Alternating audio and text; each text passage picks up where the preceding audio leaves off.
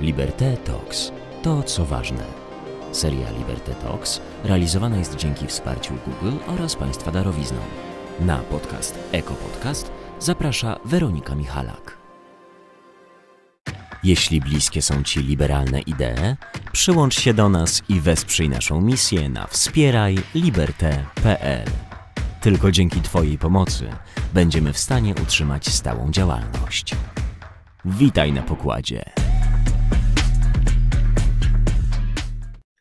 Dzień dobry, witam Państwa w dzisiejszym odcinku Eko-Podcastu. Dzisiaj moim Państwa gościem jest Patryk Białas, osoba o bardzo wielu afiliacjach, podejmująca liczne działania w obszarze klimatu, ekologii. Jest radnym Katowic, wiceprezesem zarządu Kongresu Ruchów Miejskich, prezesem Stowarzyszenia Bo Miasto, współzałożycielem Śląskiego Ruchu Klimatycznego, ale to nie wszystko, bo jeszcze jest krajowym koordynatorem liderów Climate Reality Project, koordynatorem kampanii Czyste Powietrze w Katowicach, dyrektorem Centrum Innowacji i Kompetencji w Parku Naukowo-Technologicznym Euro-Centrum w Katowicach i pewnie nie wymieniłam wszystkiego. Cześć Patryk. Cześć Weronika, dzień dobry Państwu. Bardzo Ci dziękuję za to, że w kontekście tak wielu działań, które podejmujesz, w ogóle udało Ci się połączyć z nami i poświęcić te cenne minuty na to, żeby uczestniczyć w dzisiejszym podcaście. Patryk, tak jak wymieniłam, masz bardzo dużo różnych zajęć. Czym Ty się w zasadzie zajmujesz? Transformacją energetyczną w różnych odsłonach. Profesjonalnie, zawodowo pracuję już od 11 lat w Parku Naukowo-Technologicznym Euro-Centrum, gdzie jestem dyrektorem Centrum Innowacji i Kompetencji.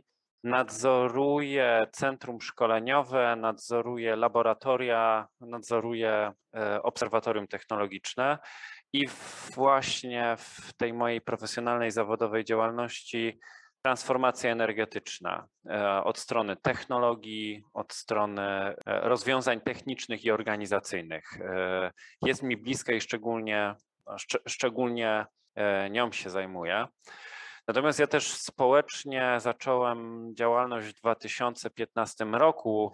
Pierwotnie to była kampania Czyste Powietrze w Katowicach.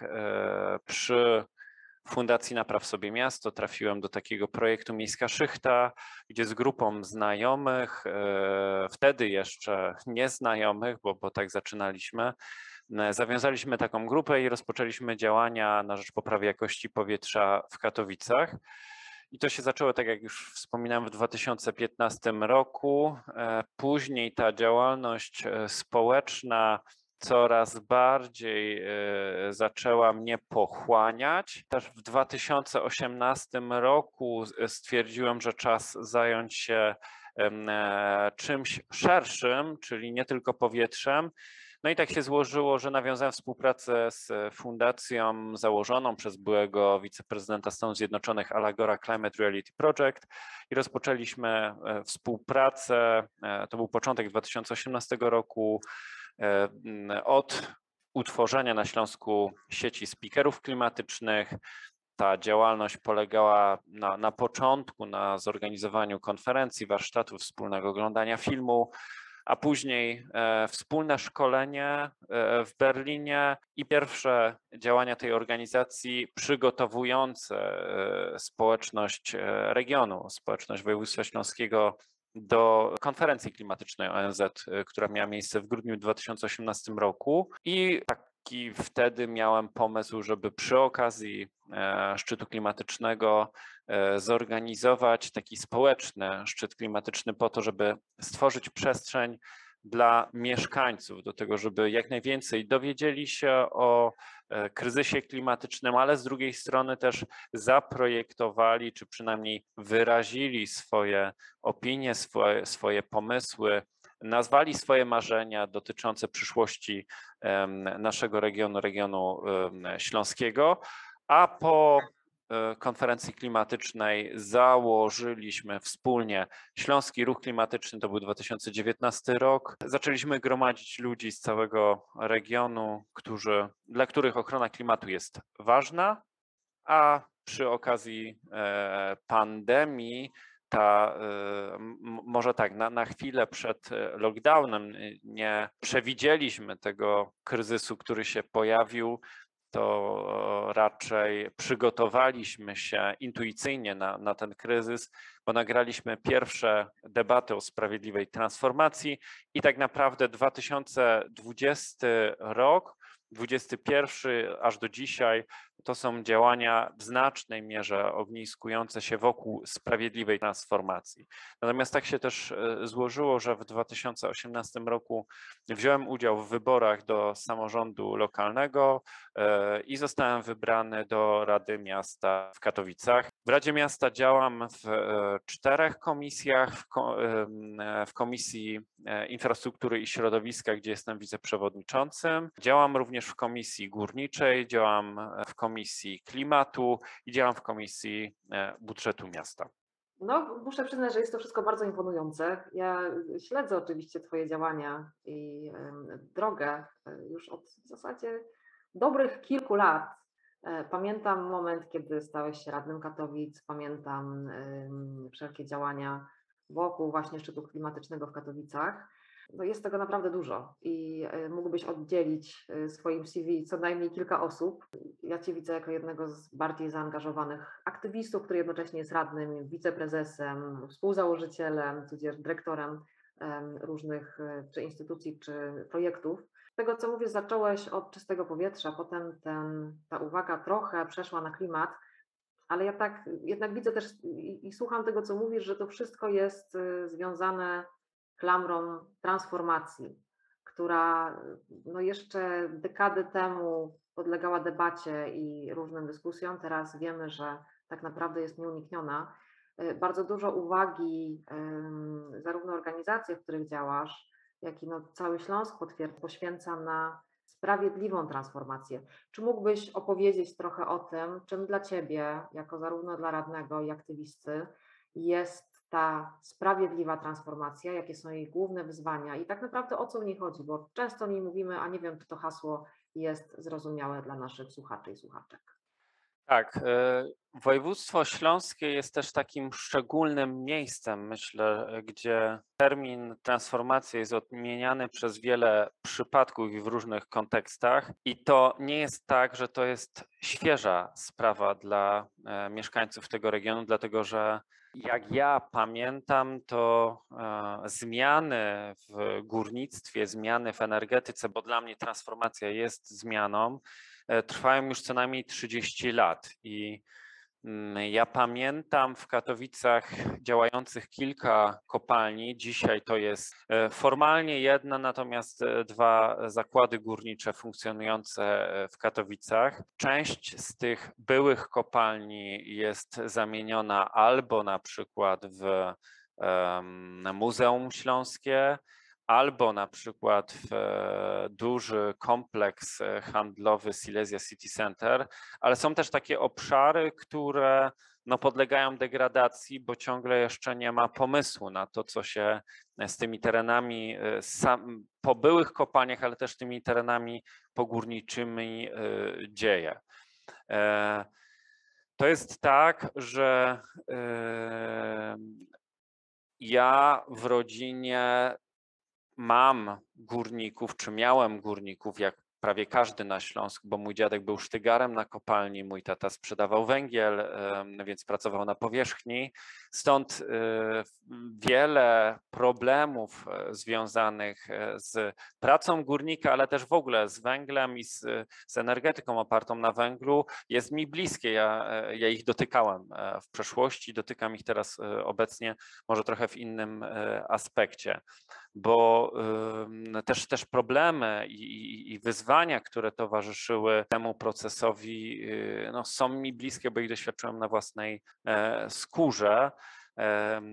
No, ja wiem, co to jest młody emeryt górniczy, bo mój dziadek w zasadzie, jak ja pamiętam, od mojego dzieciństwa już był na emeryturze, a był jeszcze wtedy w sile wieku. Akurat tak się szczęśliwie złożyło, że dziadek znalazł sobie zajęcie, może nie tyle zawodowe, co znalazł sobie zajęcie i te kwestie młodego emeryta górniczego jakoś nie były przyczyną poważniejszych problemów, ale obserwowałem to i nadal widzę, że nie wszyscy młodzi emeryci górniczy potrafią sobie poradzić z tym, że nagle w ciągu dnia dostają dodatkowo 8 godzin czasu wolnego, nie muszą wchodzić w ten kierat i nie muszą zjeżdżać do kopalni, ryzykować nawet utraty życia, czego zresztą doświadczyliśmy w ostatnich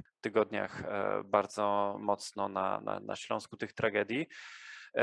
To jest tak, że ja też widziałem, ciężko mi powiedzieć dramaty, ale też te takie sukcesy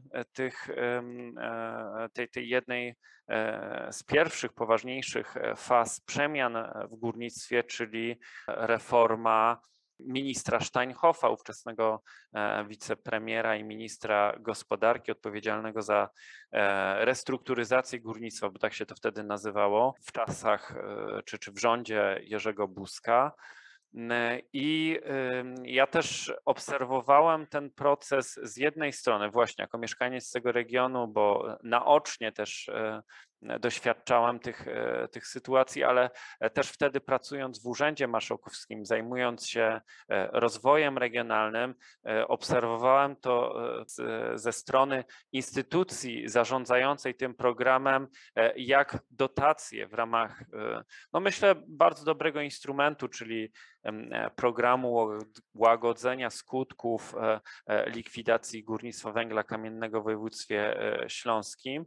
Widziałem, jak powstawały inkubatory przedsiębiorczości. Widziałem też, jak byli górnicy, odchodząc na emeryturę, zamiast zakładać swoje własne firmy, kupowali sobie Tiko i wyjeżdżali tym Tiko nad morze na wakacje.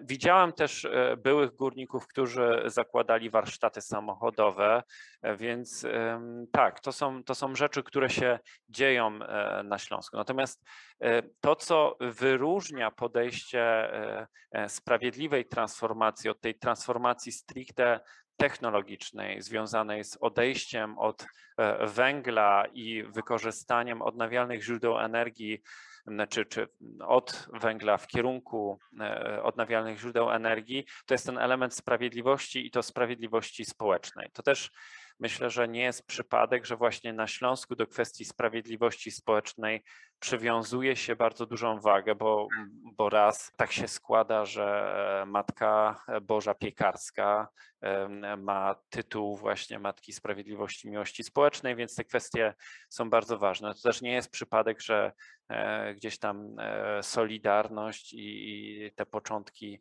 Solidarności i Śląsk na mapie Polski ówczesnej, ale też na mapie tego ruchu społecznego odgrywał istotną rolę. Więc mieszkańcy tego regionu są mocno wyczuleni na kwestie związane ze sprawiedliwością. I teraz ja tę sprawiedliwość, tę solidarność rozumiem przez pryzmat takich 4 aspektów. Po pierwsze, chodzi tutaj o sprawiedliwość czy solidarność z człowiekiem, bo to człowiek jest zawsze w centrum tego procesu sprawiedliwej transformacji, z człowiekiem i teraz ta sprawiedliwość rozumiana w pierwszy aspekt to jest człowiek jako jednostka, jako indywiduum, czyli jako osoba. Druga kwestia to jest człowiek jako element społeczności lokalnej, rozumianej tutaj jako rodzina, jako dzielnica, jako miejscowość. Trzeci aspekt to jest aspekt właśnie tej solidarności też ze środowiskiem naturalnym, to też trzeba sobie jasno powiedzieć. No i czwarty aspekt to jest ten aspekt ekonomiczny, czyli nowe miejsce pracy, zatrudnienie, no i zabezpieczone byt społeczny. Więc takie 4 aspekty wyróżniam i przez pryzmat tych 4 aspektów spoglądam na ten proces, warto jeszcze podkreślić, że sprawiedliwa transformacja to dla mnie nie jest tylko ten aspekt technologiczny, o tym powiedziałem, to jest aspekt socjalny, społeczny, ale to jest też ten aspekt środowiskowy, no i oczywiście aspekt ekonomiczny.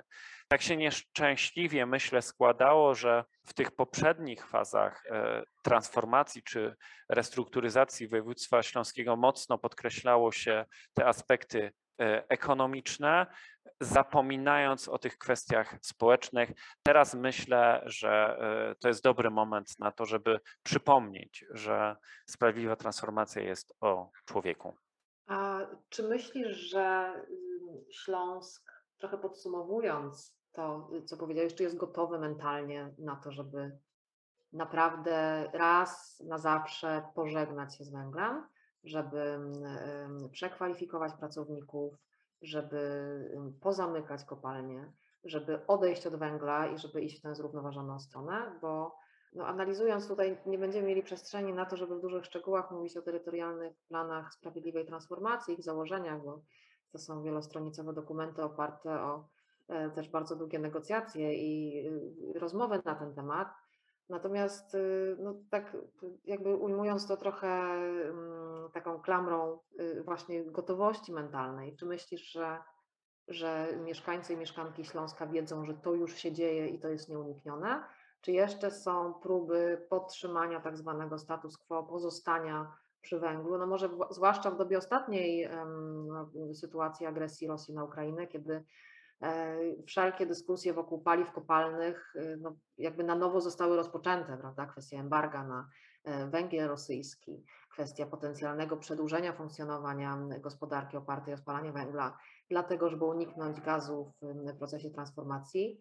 Czy ty to widzisz jako coś, co jest już zdecydowane i po prostu się toczy, czy jeszcze podlegające negocjacjom i jakimś rozmowom, tudzież no, tak, temat do zastanowienia, jak to się wszystko powinno potoczyć w obliczu właśnie założeń samej transformacji i tych punktów, o których mówiłeś, czyli sprawiedliwej transformacji? Ja myślę, że trzeba powiedzieć sobie jasno, Śląsk to znaczy kto, bo Śląsk jako region poprzemysłowy, czy w dalszym ciągu silnie uprzemysłowiony, to nie jest ten sam Śląsk dzisiaj, który był przed 30 laty.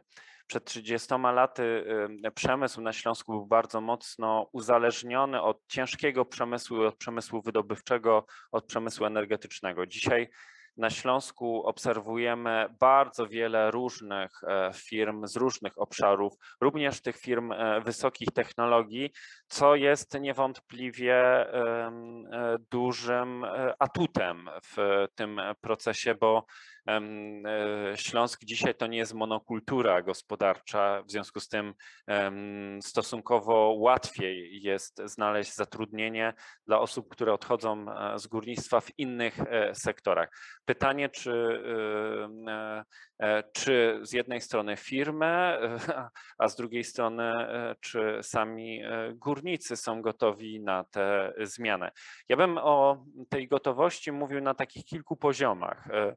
Na tym takim poziomie jakby jednostkowym, czyli górnicy i ich rodzinę. Drugi poziom to byłby to poziom właśnie związkowy, ale bardziej liderzy związkowi. I trzeci poziom, o którym chciałbym powiedzieć, to jest ten taki poziom polityczny.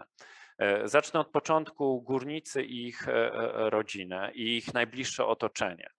Tutaj mam takie wrażenie, to też zresztą wynika z rozmów, które prowadzę na bieżąco z mieszkańcami, czy to w rodzinie, czy to wśród znajomych, kolegów, ale też różnych osób, z którymi się spotykam. Ta gotowość na zmianę jest dzisiaj też coraz większa.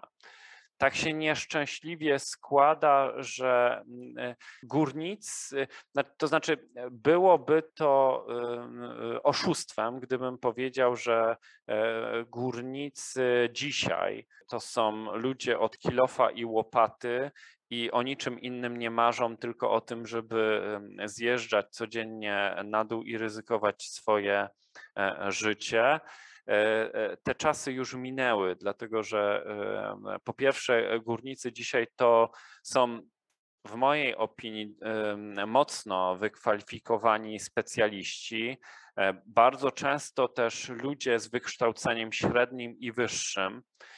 Ta grupa z wykształceniem podstawowym jest już coraz mniejsza. To też powoduje, że osoby bardziej wykształcone mają coraz większe horyzonty i coraz większe oczekiwania i coraz większe marzenia, żeby była jasność. I mam przykłady osób, też górników, którzy nie są świadomi tego, że 2 ulice od kopalni, w której pracują, jest centrum szkoleniowe, które nadaje tym kwalifikacjom, które mają, czyli elektryka, hydraulika, stolarza, nawet specjalistę do obsługi zaawansowanych maszyn, certyfikują, czyli nadają certyfikat tym kompetencjom, które mają, i oni z dnia na dzień mogą stać się wykwalifikowanym personelem w sektorze odnawialnych źródeł energii. Ja myślę, że też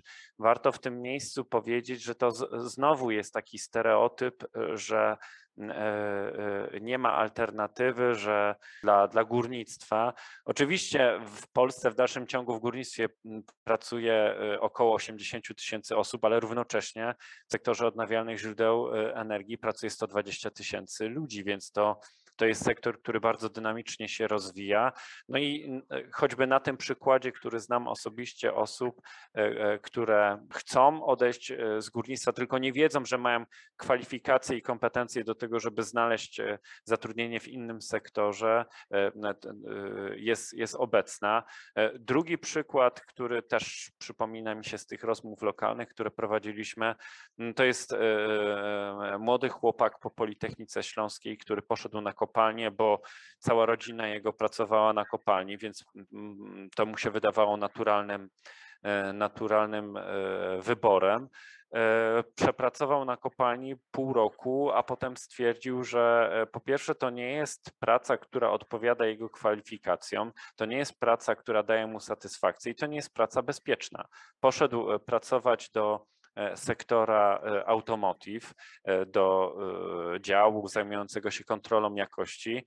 Przepracował tam pół roku i po pół roku awansował i otrzymał 3-krotnie wyższe wynagrodzenie niż wynagrodzenie, które otrzymywał w kopalni, więc to też myślę warto powiedzieć, że oczekiwania dzisiaj młodych ludzi, to też jest odpowiedź między innymi myślę na to, że dlaczego młodzi ludzie nie chcą iść dzisiaj pracować do kopalni, to jest to, że młodzi ludzie dzisiaj nie wyobrażają sobie pracy bez możliwości korzystania ze smartfona, a przypomnę, że pod ziemią nie ma możliwości korzystania ze smartfonów, więc między innymi to też gdzieś tam obrazowo jest przykład tego, jaka zmiana nastąpiła wśród górników. My też obserwując to, co się dzieje wśród górników, wśród tych społeczności lokalnych, też gdzieś analizując i szukając sposobów na oswojenie z tą zmianą całych pokoleń, przygotowaliśmy w stowarzyszeniu taki miniserial Mamy sprawę, wydany na Barburkę przed 2 laty, 4-odcinkowy taki miniserial z udziałem znanych aktorów, po to, żeby opowiedzieć tę historię zmiany i też właśnie oswoić górników i ich rodziny z tą zmianą. Więc to jest taki obszar, gdzie trzeba popracować nad tym, żeby pokazać górnikom, ich rodzinom alternatywę i przygotować ich na tę zmianę. Tam gotowość jest, myślę, dosyć duża, tylko nie ma wiedzy na ten temat, że jest możliwy inny świat poza kopalnią. Dla tych, którzy chcą zobaczyć ten serial, on dalej funkcjonuje w internecie na stronie www.mamysprawę.pl. Tam są te 4 odcinki, jest też taka strona, która opowiada fabułę tej historii w bardzo przystępny sposób. Natomiast chciałem teraz powiedzieć o drugiej grupie, dla której ta transformacja jest ważna, to są związki zawodowe i liderzy związków zawodowych.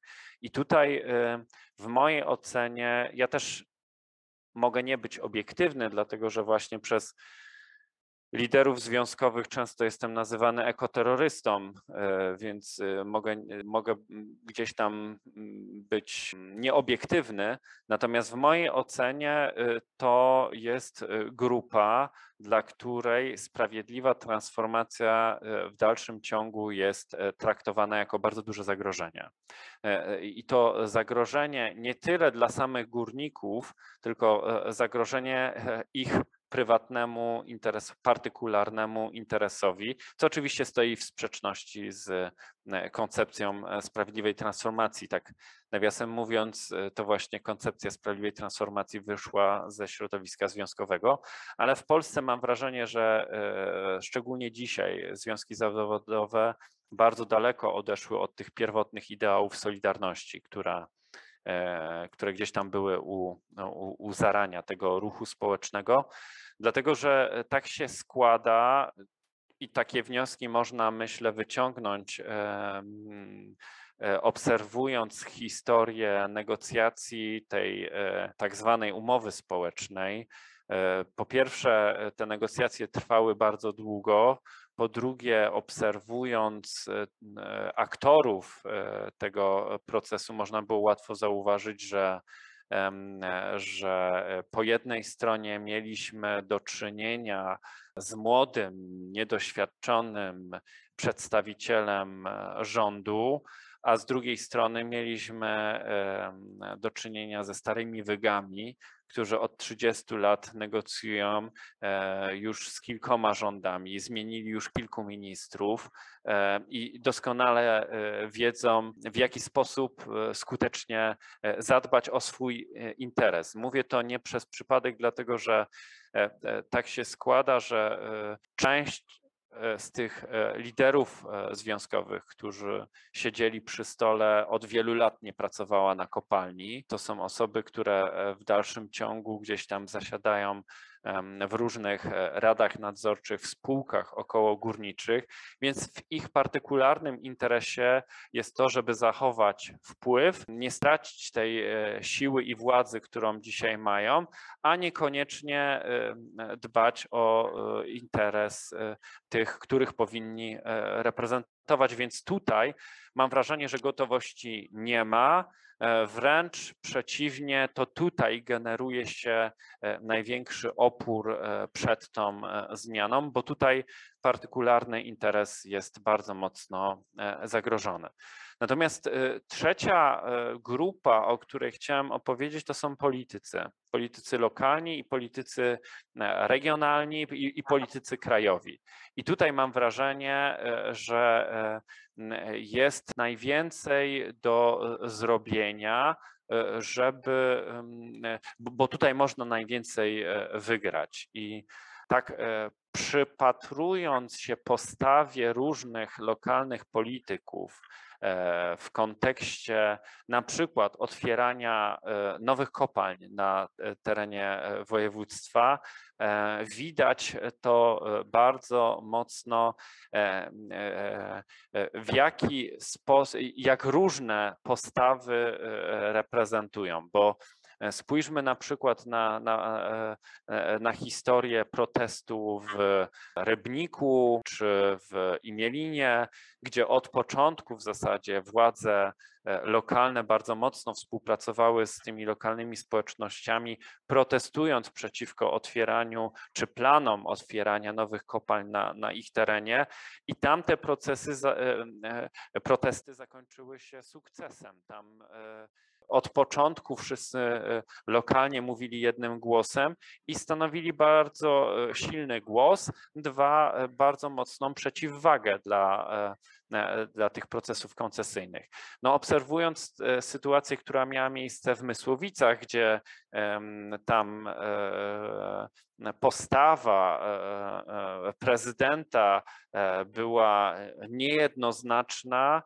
Na początku był sojusznikiem kopalni, a później pod wpływem presji społecznej stał się wielkim przeciwnikiem tego kopalni, to też pokazuje, jak łatwo wpłynąć na zmianę postaw polityków lokalnych właśnie w tym obszarze. I tutaj mam wrażenie, że jest taka większa wrażliwość polityków lokalnych na to, co się dzieje lokalnie, na krzywdę, która może się pojawić w wyniku źle przeprowadzonego procesu transformacji, czyli odejścia od węgla.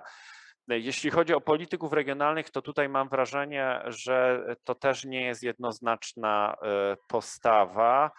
To też jest pewna gra, która się toczy. To też jest, mam wrażenie, bardziej pragmatyzm niż jakaś strategia i przekonanie do tych słuszności, już nie mówię o ambicji klimatycznej, więc tutaj mam wrażenie, że to jest jeszcze bardziej taka postawa łatwa do zmiany. Natomiast jeśli chodzi o polityków krajowych, o stanowisko polskiego rządu, no to ciężko mi powiedzieć, jakie jest dzisiaj stanowisko polskiego rządu, bo ja tego nie potrafię zrozumieć, że minister klimatu czy minister właściwy do spraw ochrony środowiska staje się adwokatem węgla w kraju i szerzej w Europie, zwłaszcza w kontekście wojny w Ukrainie, więc to jest dla mnie niezrozumiałe. Tutaj mam wrażenie, że jest bardzo duży dystans dzielący polityków i ich wyborców. Miejmy nadzieję, że wyborcy będą mądrzejsi przy okazji kolejnych wyborów. To jest w ogóle bardzo ciekawe, co powiedziałeś też o liczbie osób zatrudnionych zarówno w górnictwie, jak i osób zatrudnionych w branży odnawialnych źródeł energii, bo no myślę, że wiele osób, czy generalnie obserwujących, prawda, kwestie, nie wiem, negocjacji politycznych, kwestie tego, jak ważny zawsze był elektorat górniczy i tak zwany elektorat węglowy, to podchodziło pod kilkaset tysięcy osób, licząc rodziny i osoby na utrzymaniu osób zatrudnionych w górnictwie, czy jakby w tej branży węglowej. Natomiast chyba teraz ta sytuacja się zupełnie zmienia i odwraca, prawda? Kiedyś rząd, i to w zasadzie różne rządy, bały się zadzierać z górnikami. I przepraszam, jeżeli to będzie krzywdzące, ale dla pewnych osób, natomiast no trochę się protesty górnicze kojarzyły z paleniem opon, z protestami, z blokowaniem różnych działań, w zasadzie z wymuszeniami i z żądaniami, prawda? I w tym momencie widzimy, że tak jak powiedziałeś, liczba osób zatrudnionych w odnawialnych źródłach energii już jest większa i to jest większa w zasadzie o połowę jeszcze tej wartości, czy liczby osób zatrudnionych w górnictwie. Czy myślisz, że to zmieni właśnie kwestie, czy jest w stanie wpłynąć na kwestie decyzji politycznych? Czy ten elektorat nowo powstały w zasadzie osób pracujących w odnawialnych źródłach energii będzie na tyle silny, żeby jakby stanowić pewnego rodzaju konkurencję i przeciwwagę dla tych żądań górniczych i no jakby próby wpłynięcia na decyzje polityczne? Znaczy, ja mam taką nadzieję i pod tym względem optymistycznie patrzę na te zmiany, które się dzieją w społeczeństwie.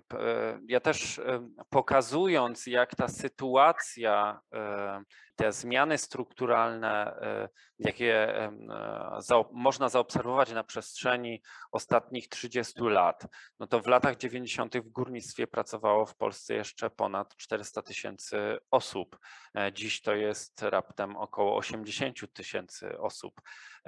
To jest też tak, że na przestrzeni właśnie tych ostatnich kilku lat mówiło się o tym, że sektor okołogórniczy to jest bardzo często czterokrotnie więcej osób, które pracują w górnictwie. Dzisiaj na podstawie danych, na przykład Instytutu Badań Strukturalnych, jasno wynika, że w tym sektorze okołogórniczym pracuje w zależności od szacunków między 96 a 112 tysięcy osób, czyli to nie jest już dzisiaj taka liczna grupa wyborców.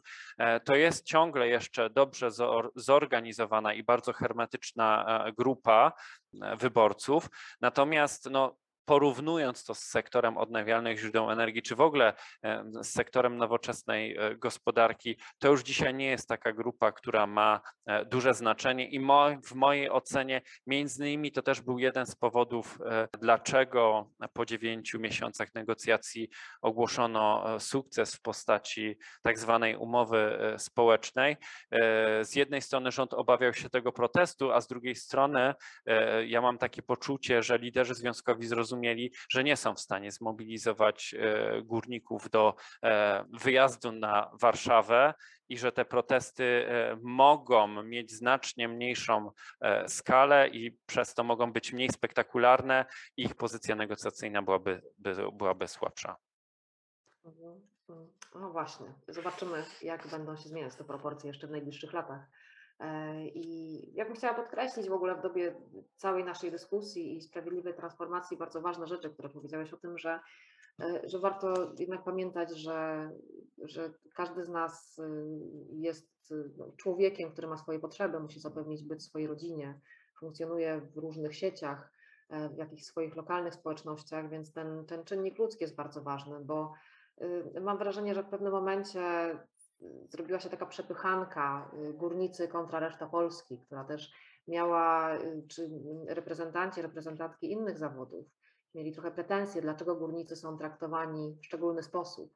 A jeżeli ktoś traci pracę w dużym zakładzie pracy i musi sobie szukać nowej profesji, to nikt mu nie pomoże, nikt nie zadba o niego tak dobrze, jak rząd zawsze dbał o górników.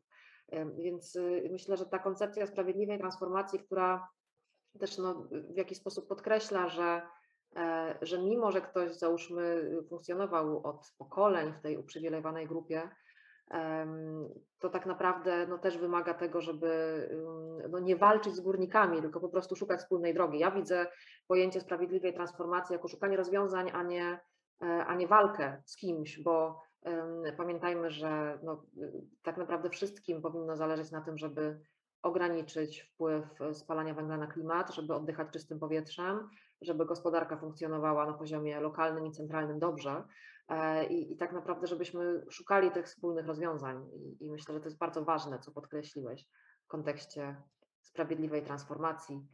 I teraz pytanie już takie podsumowujące naszą rozmowę. Jak dla Ciebie powinna w ciągu najbliższego roku, 2, 3 sprawnie przebiegać transformacja?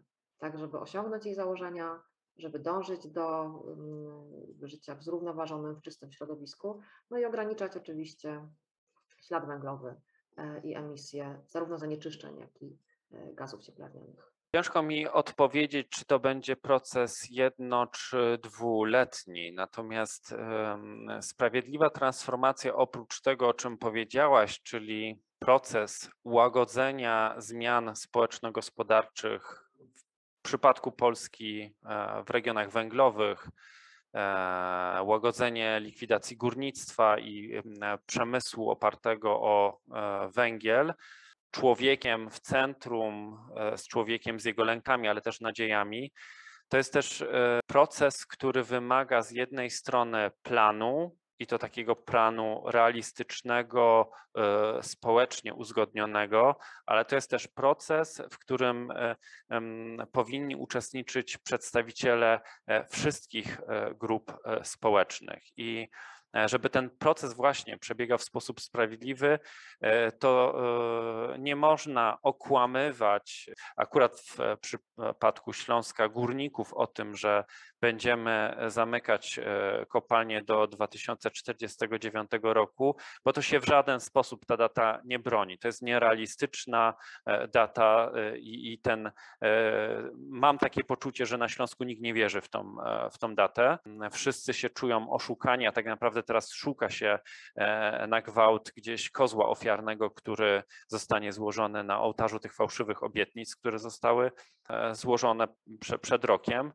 A druga kwestia to jest proces, który wymaga włączenia różnych interesariuszy w planowanie, ale też realizację tego projektu. Tutaj nie chodzi mi tylko i wyłącznie o grupy, które są najbardziej pokrzywdzone, które będą najbardziej pokrzywdzone w wyniku procesu likwidacji przemysłu węglowego, likwidacji przemysłu energetycznego opartego o węgiel, ale chodzi mi tutaj też o przedstawicieli tych sektorów okołogórniczych. Chodzi mi, czyli o przedstawicieli zarówno przedsiębiorców, pracodawców, ale też przedstawicieli pracowników. Chodzi mi tutaj też o włączenie w ten proces przedstawicieli samorządów lokalnych, bo to na barkach prezydentów śląskich miast będzie spoczywać ten trud zagospodarowania nagle z dnia na dzień 5 000 bezrobotnych. To dla lokalnego rynku pracy jest bardzo duże wyzwanie. To jest też włączenie organizacji obywatelskich, organizacji, które bardzo często mają ekspertyzę, której nie ma w administracji publicznej, bo to dzisiejsze organizacje pozarządowe, nie tylko te międzynarodowe oddziały w Polsce, ale również polskie organizacje pozarządowe się bardzo mocno profesjonalizują. To też powoduje, że są coraz bardziej organizacjami eksperckimi i służą wsparciem.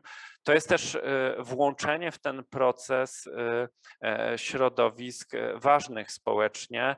Mam tutaj na myśli na przykład instytucje kościelne i nie mam tylko i wyłącznie na myśli Kościoła katolickiego, który jest w Polsce dominującym wyzwaniem, ale to jest włączenie też różnych innych grup wyznaniowych, bo tak się składa, że na Śląsku mamy też bardzo silne środowisko ewangelickie, więc to też jest inna perspektywa. To jest włączenie grup, to jest włączenie nauki, to jest włączenie badaczy, to są poważne wyzwania, jak kształcić, w jakich branżach kształcić przyszłe pokolenia. Więc to jest taki proces, w który trzeba włączyć wielu różnych aktorów i to jest proces, który musi być dobrze zaplanowany. Czyli planowanie, partycypacja, współpraca, wspólne cele i dialog. Dokładnie tak. Bardzo Ci dziękuję za rozmowę. Mieliśmy porozmawiać jeszcze o Stowarzyszeniu Bo Miasto, o Śląskim Ruchu Klimatycznym, ale no już tutaj względy czasowe nam nie pozwolą, więc odeślę Państwa, czy odeślemy wspólnie na strony organizacji czy ruchów, w których działa Patryk. Dzięki za poświęcony czas. Moim i Państwa gościem był Patryk Białas. Jeszcze raz tutaj przeczytam Twoje wszelkie afiliacje. Radny Katowic, wiceprezes zarządu Kongresu Ruchów Miejskich, prezes Stowarzyszenia Bo Miasto, a także współzałożyciel Śląskiego Ruchu Klimatycznego, krajowy koordynator liderów Climate Reality Project, koordynator kampanii Czyste Powietrze w Katowicach, dyrektor Centrum Innowacji i Kompetencji w Parku Naukowo-Technologicznym Euro-Centrum, również w Katowicach i aktywista i chyba najlepiej zorientowany człowiek na temat sprawiedliwej transformacji. Bardzo serdecznie raz jeszcze Ci dziękuję za rozmowę i powodzenia, żeby wszelkie te procesy przebiegały dokładnie tak, jak o tym rozmawialiśmy pod koniec naszej konwersacji. Dzięki wielkie. Dzięki serdeczne za rozmowę. Dziękuję Państwu za uwagę. A ja Państwu również dziękuję za uwagę i do usłyszenia w kolejnym odcinku Eko Podcastu.